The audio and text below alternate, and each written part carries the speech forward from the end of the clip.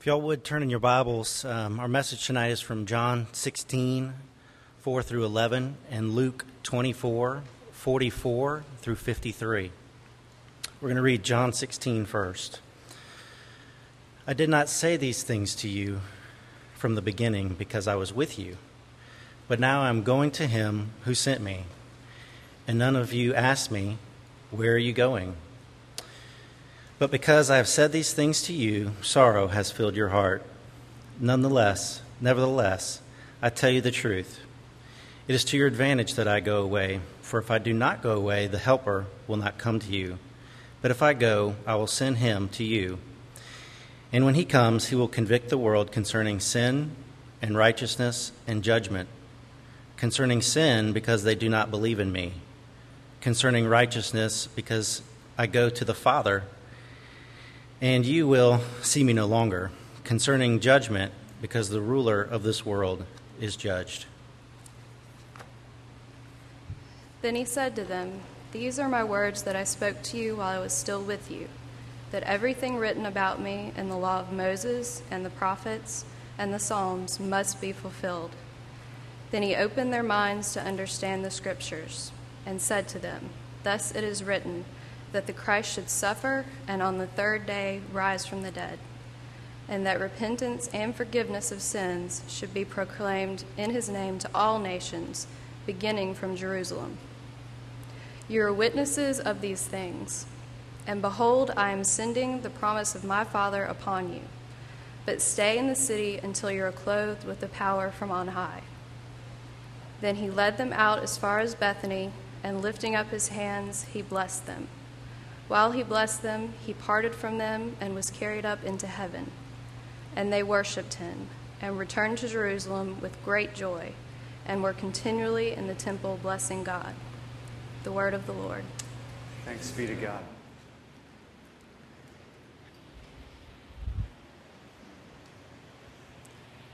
Pray with me.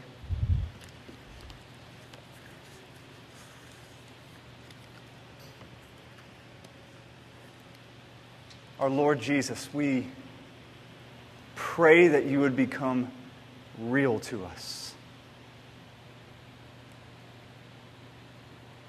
That you would be so much more than a belief. But you would be the reality to us in which all of our life revolves around. Jesus, speak to us tonight.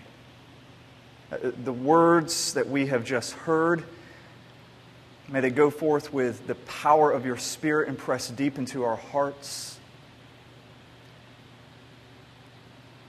May there be an urgency to us as listeners. May we not let these words just go by. And may our minds not just daydream.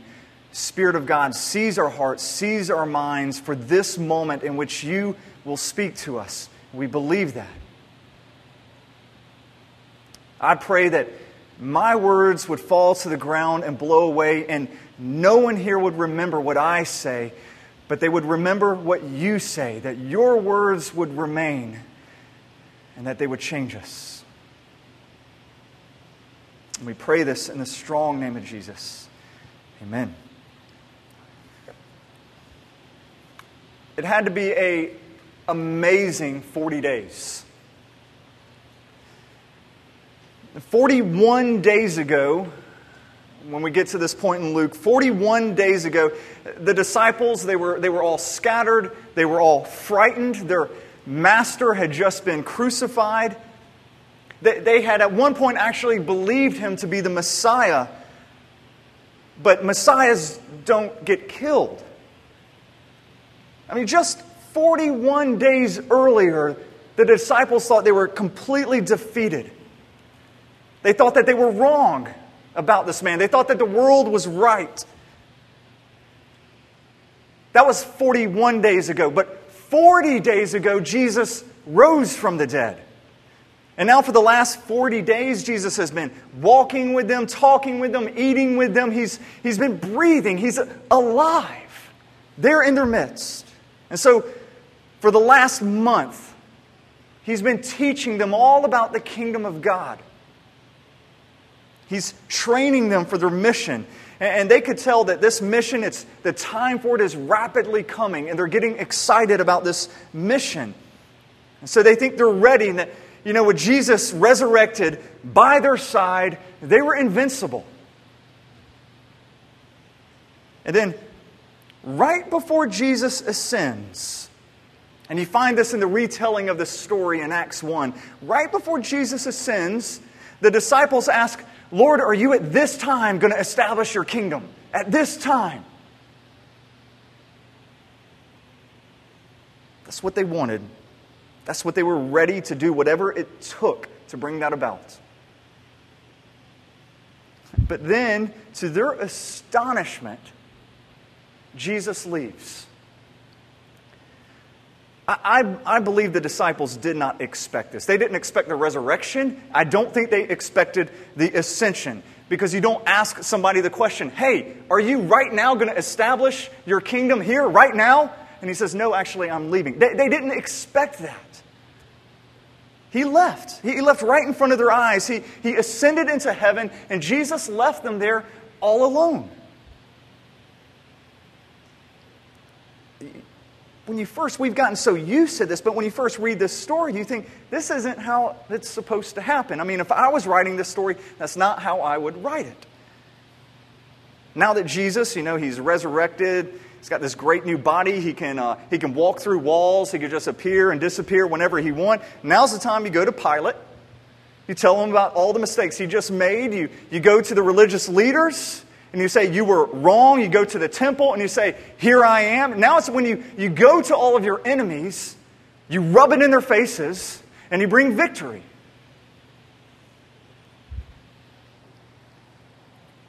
Jesus decided not to follow my plan. He just left. It's interesting because one of the last words to his disciples in John 15, and this is the night before Jesus dies. In John 15, he says, hey, guys, without me, you can do nothing. Without me, you can do nothing. You will fail. You are hopeless without me. Bye. I'm leaving. I'm gone. I can still remember my first real deep conversation with Caroline, who's now 7. She was 2 at the time, and so it surprised me, the level of depth that was there. We're in the car, and it's just the 2 of us, and we're driving to the McWayne Center. And she just asked me, hey, Daddy, where's your daddy? And I thought, well, that's a good question. And Caroline, well, my daddy got really sick when I was in college, and Jesus decided that he wanted to bring my daddy to his house to heal him. So he took him to heaven to heal his body. And by the way, when you have a 2-year-old, you also in your theology, when you have to make it simple, you start, realizing what you believe. I couldn't throw any technical words out there. It's like, I got to explain this so a 2-year-old can understand this. And Caroline listens to that for a while, and she goes, well, is he coming back? It's like, well, that's another really big question. At someday, yes, he's going to get a new body, and he's going to come back. But right now, heaven is far away, and so no, he's not going to be coming back. And then Caroline just got really quiet, and she goes, that's sad. That's so sad. And she kept saying that over and over and over. That's just so sad. That's just so sad. And then she said, when's his birthday? I go, I don't know. She goes, well, we got to stop right now and pray that Jesus tells us when his birthday is. And so we did. And then she just kept going back on. It's so sad because even a child knows what we know, that having somebody present with us is much, much better than having them away from us. I had told Caroline, hey, when we go home, we're going to go through the scrapbooks. I'm going to tell you all about my dad and stuff like that. And she was excited, but then she just said, it's so sad. Because there's no substitute for somebody's presence. No matter how much information I could give her, no matter how much I could paint the picture of who my dad was, she felt that absence. We feel this absence. The disciples felt this absence. Why did Jesus leave? In John 16, which we read earlier, verse 7, he says this, "But I tell you the truth, it is for your good that I go away." It is for your good that I go away. "For if I do not go away, the Helper will not come to you. But if I go, I will send him to you." Now, I think if many of us in here were honest, we would say that we have a hard time believing this verse. I don't know about you, but often I have thought, man, it would be great if Jesus was physically present with me right now. I would take that if he could be physically present. I can remember I took a lot of religion classes at the University of Georgia, and I had professors who loved to try to tear the Bible to shreds. Professors who, reduced Jesus to nothing more than a somewhat oddball teacher. And I would try to defend my faith, try to defend Jesus as best I could, but I get torn to shreds. It would be great if Jesus could raise his hand. If he was in the class and he'd say, "No, actually, I did do that miracle. No, actually, I did teach that." If he was physically present, how is it good that he leaves? When you're talking with one of your lost friends, and you say the phrase, "How would you like to know Jesus as your Lord and Savior?" Wouldn't it be great to say, like, "Hey, Tom, meet Jesus. Jesus, here's Tom. Y'all get acquainted." He's physically present instead of, "You would like to meet him? Well, I'm just going to have to kind of tell you all about him, and then his invisible spirit is going to come down on you." But wouldn't it be great if you could just introduce people? Jesus is a prayer partner, not an accountability partner, because that would be horrible every single week. Nope, perfect again,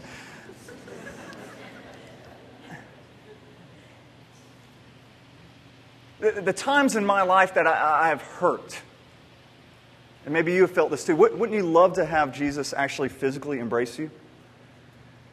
An image that I'll always have is almost 10 years ago now in 9/11, our president, George Bush, at the time, he went there to comfort the people. And I don't know if you remember the images of that. But his physical presence there was a huge comfort. Now, if he had just called it in, if he had just sent in a letter and had it read by somebody, no comfort. But him actually being there, standing on the rubble, offering comforting words, was a comfort to the people. So I just think of all the impact that Jesus could have. And so when I come to John chapter 16 and I hear Jesus' words, "For it's your good that I leave you," sometimes I have a hard time believing it. But he says it, it's true, and this should press in on you the absolute importance of what he is about to say.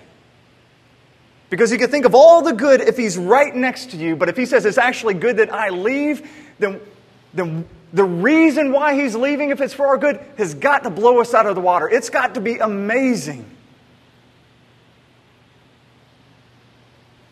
And he tells us in verse 8,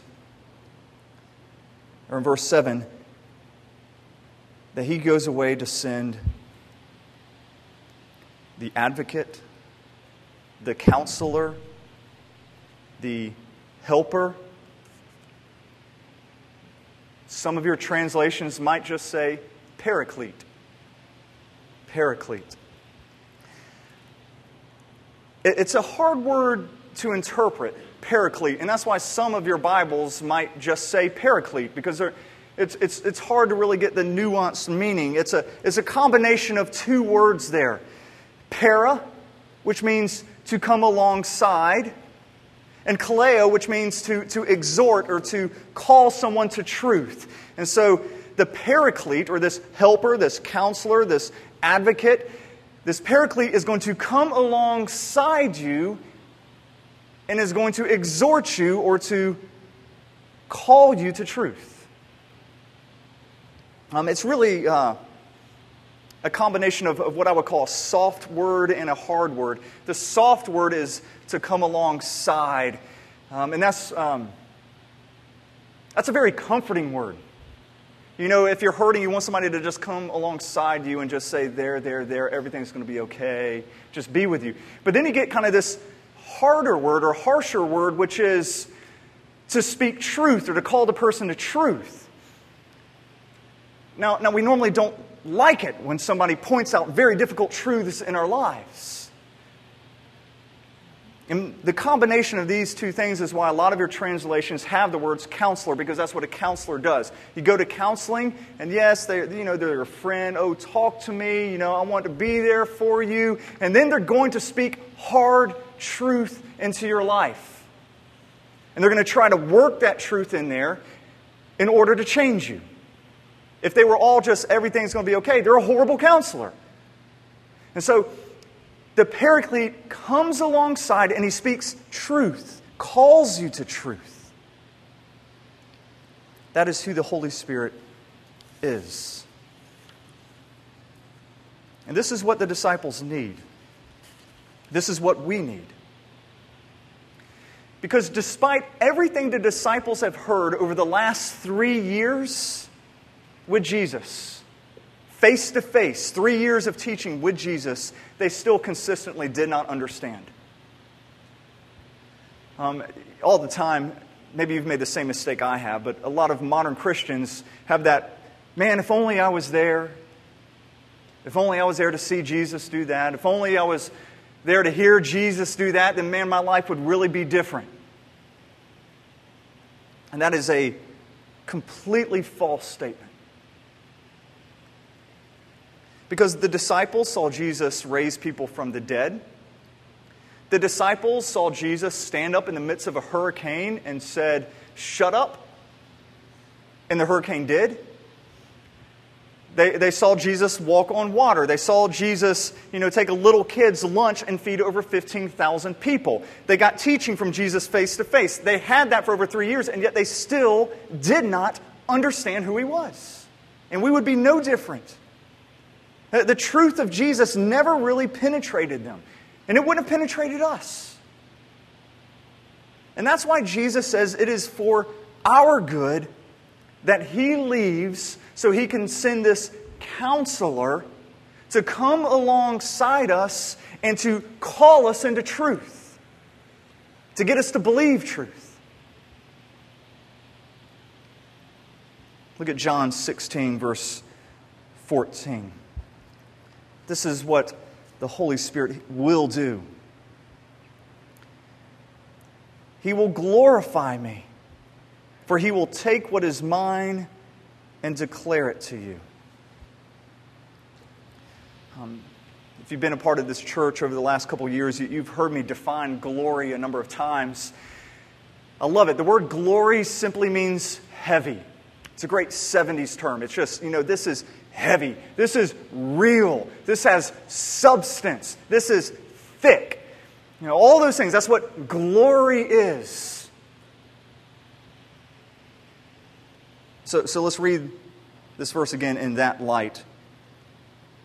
Once again, verse 14. He will make me solid. He will bring weight to me. He will make my presence thick. He will give me substance.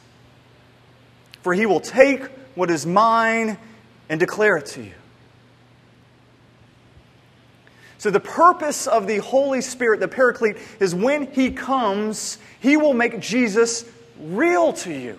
He will glorify Jesus. He will have weight in your life. And all you have to do is to look at Pentecost to see this happen. What really happened at Pentecost? When you look at it, we'll look at the life of Peter. what really happened? What was the difference between Peter before the Holy Spirit came versus after he rushed out of that room? What happened to make him so fearless? What happens for him, before he's lying to a little servant girl, now he's going up to these people who are saying, "You killed him." I mean, there's a boldness there. What happened? Did he read a new book? Did he gain some kind of new knowledge? Podcasted a new sermon and everything just kind of came together? It's like, now it all makes sense. Peter didn't gain any new knowledge, but when the Spirit of God came down and filled him, Jesus became real to him in a way that he was not real to him before. Jesus had substance. And I think more than anything else in your life right now, you need the Holy Spirit to come and to make Jesus real to you. We've been going through the book of Luke now. What part are we? Like part 56, part something. We've been going through the book of Luke for over a year now. This is the last one on the book of Luke. I would hope as a pastor, of course, you've listened to my sermons like 3 times every week, but you've probably, I hope through Luke, got a good picture of who Jesus is. You have this good picture of who He is. But the question I have for you, is that Jesus real to you? Does He have substance to you? I'm not asking if you believe. Peter didn't believe anything new about Jesus when the Holy Spirit filled his life. It wasn't anything new. It's just that Jesus became real. I want you right now to think of all the things that you do believe in your faith. I would say that probably most of you believe Jesus is the Son of God. He died. He rose again for your forgiveness. He's coming back again. He's going to give you a resurrected body. You'll live all eternity with Him. Probably most of you in this room believe that. Yet I would say that all of your problems and struggles in your Christian walk are due to the fact that what you believe is not real to you. I'm not questioning your beliefs, but they're not solid. They don't have substance to them. For instance, if you believe in the future resurrection, yet you live a life like we looked at last week, you live a life that's full of regrets of all the things that you wanted to do physically in your life. You wanted to live in this place, you wanted to have this job, and you live your life with regrets. What that means is you might believe in the resurrection, but the reality hasn't hit you that you're really going to have a real body for all eternity. And you're going to live on and on. That's not real to you. Or if you're scared of dying, even though you believe in the resurrection, it's because the resurrection isn't real to you. You believe, let's say, that Jesus looks at you and He saw you as so valuable. You're so valuable in His eyes that He died so that He might have you. He went through hell that He might have you. You believe that. Yet you try to find your worth in your job, in how much money you have, how many friends you have, how good of a parent you are, how good your kids are. That's where you find your value.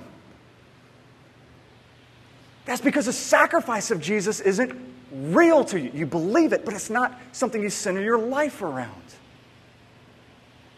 You believe that joy flows from the presence of God. Jesus says, joy, it flows from His presence. Yet is that real to you? Is the way that you have pursued joy this week any different than somebody who does not know Jesus? Any. The amount of television you've watched, the amount of movies that you've saw, all the different ways you've tried to entertain yourself to death, bring pleasure into your life, is it any different than somebody who knows Jesus? I'm not questioning what you believe. But Is it real to you that joy flows from His presence? All of your problems and struggles is because you don't really believe the things you say you believe.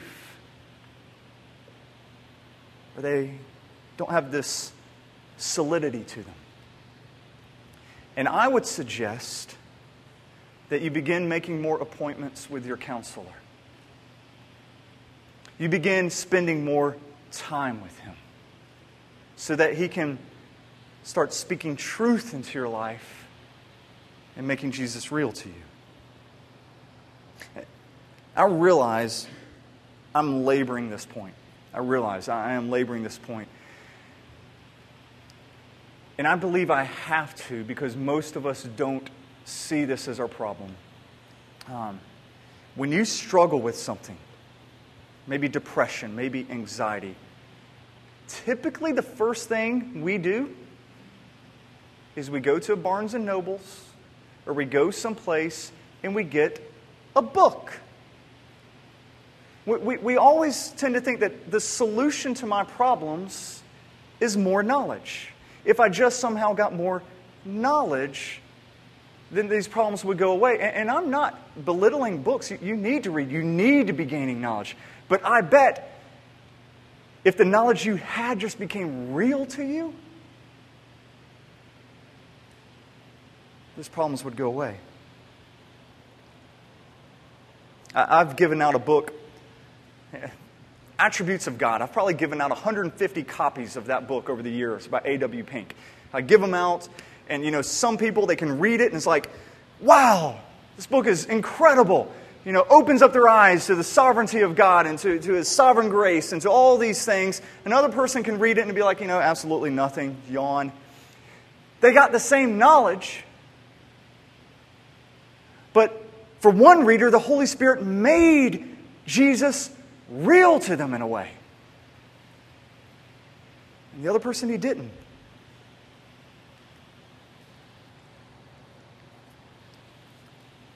I think the book of Acts is proof of this. And if I could throw this out there, we're going to begin our study of Acts sometime next year.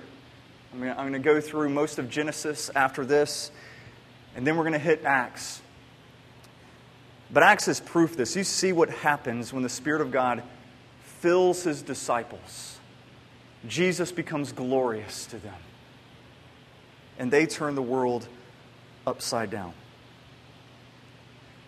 That's why Jesus says, it is for your good that I go away.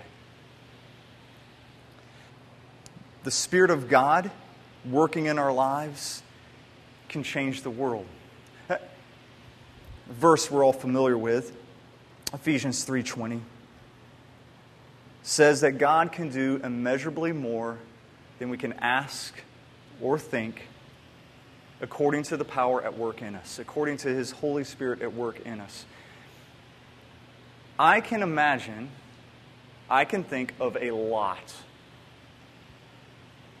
I can think of my family members all being saved. I can think of Birmingham, thousands and thousands coming to know the Lord. I can think and imagine a lot. And here, God says that He could do immeasurably more than we can ask or imagine or think, according to His power at work in us. That through the Holy Spirit coming and making Jesus real in my life, more than I can ask or imagine can happen. Now, I've been a pastor in Birmingham for about 12 years now. And I've had the privilege of seeing many people come to know the Lord, their lives changed, and the Spirit filling their lives, and just the joy that comes with that. I've had the privilege of seeing that. But more often than not, I see people settle. I guess that's a good word. Settle, and they live in this kind of form of Christian mediocrity, in which Christianity is nothing really more than a hobby to them. They're content with just being saved and nothing else. And Jesus never really becomes glorious to them. They believe in Jesus, but there's not that weightiness.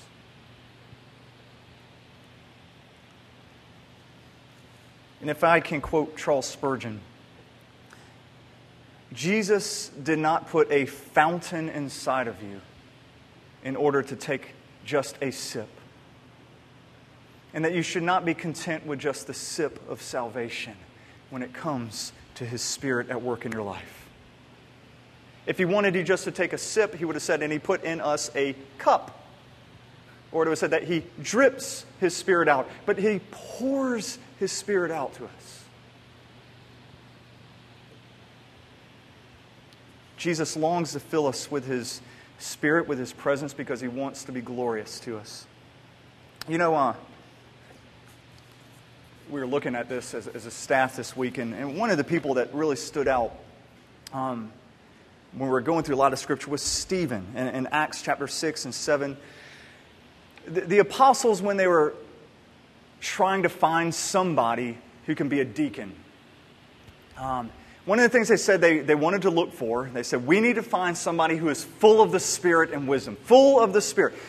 Now, that means that in the church, they could look out and there would be Christians, but there was some distinguishing mark, something different between somebody who was full of the Spirit and somebody who wasn't. They could look and tell somebody's full of, Stephen, full of the Spirit. He's full of wisdom. You see all of these fruits in his life. It's obvious when you look at Stephen, Jesus is real to him.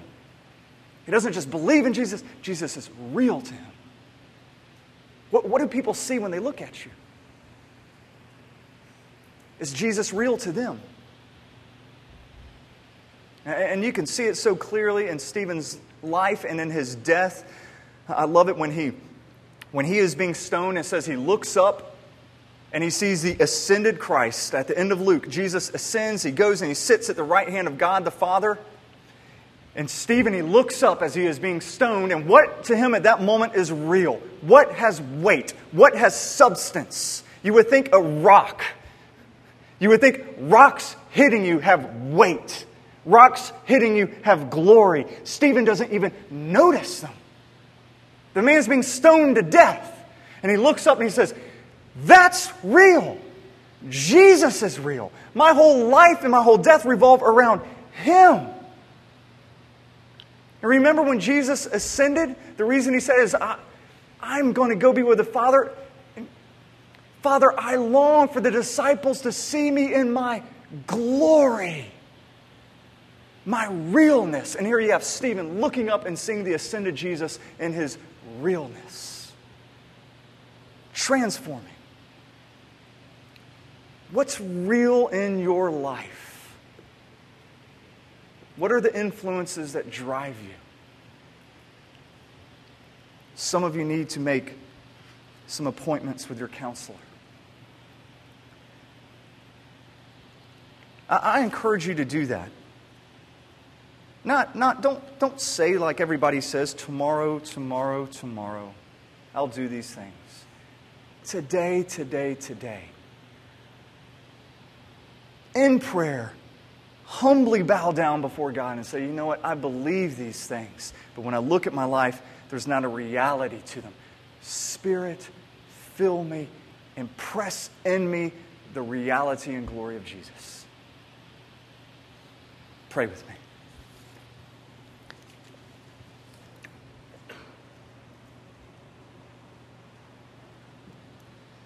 Our Father, I'm aware that glory is just a word that's thrown around in Christian circles. It's become a word that we could just kind of casually sing. We could kind of just jump over when we read our Bibles. It's a word itself that has lost its weight. But Jesus, right now, we affirm that you are glorious. And the only way that we will feel that is through your Word, your Holy Spirit, making that alive and penetrating it deep into our hearts. And that if the Counselor comes alongside us and calls us into living truth, so Spirit of God, now fall on us. I plead with you to fall on us and to make Jesus glorious. For our sake and for the world's sake. May you do that. And we pray this in the strong name of Jesus and for His glory. Amen.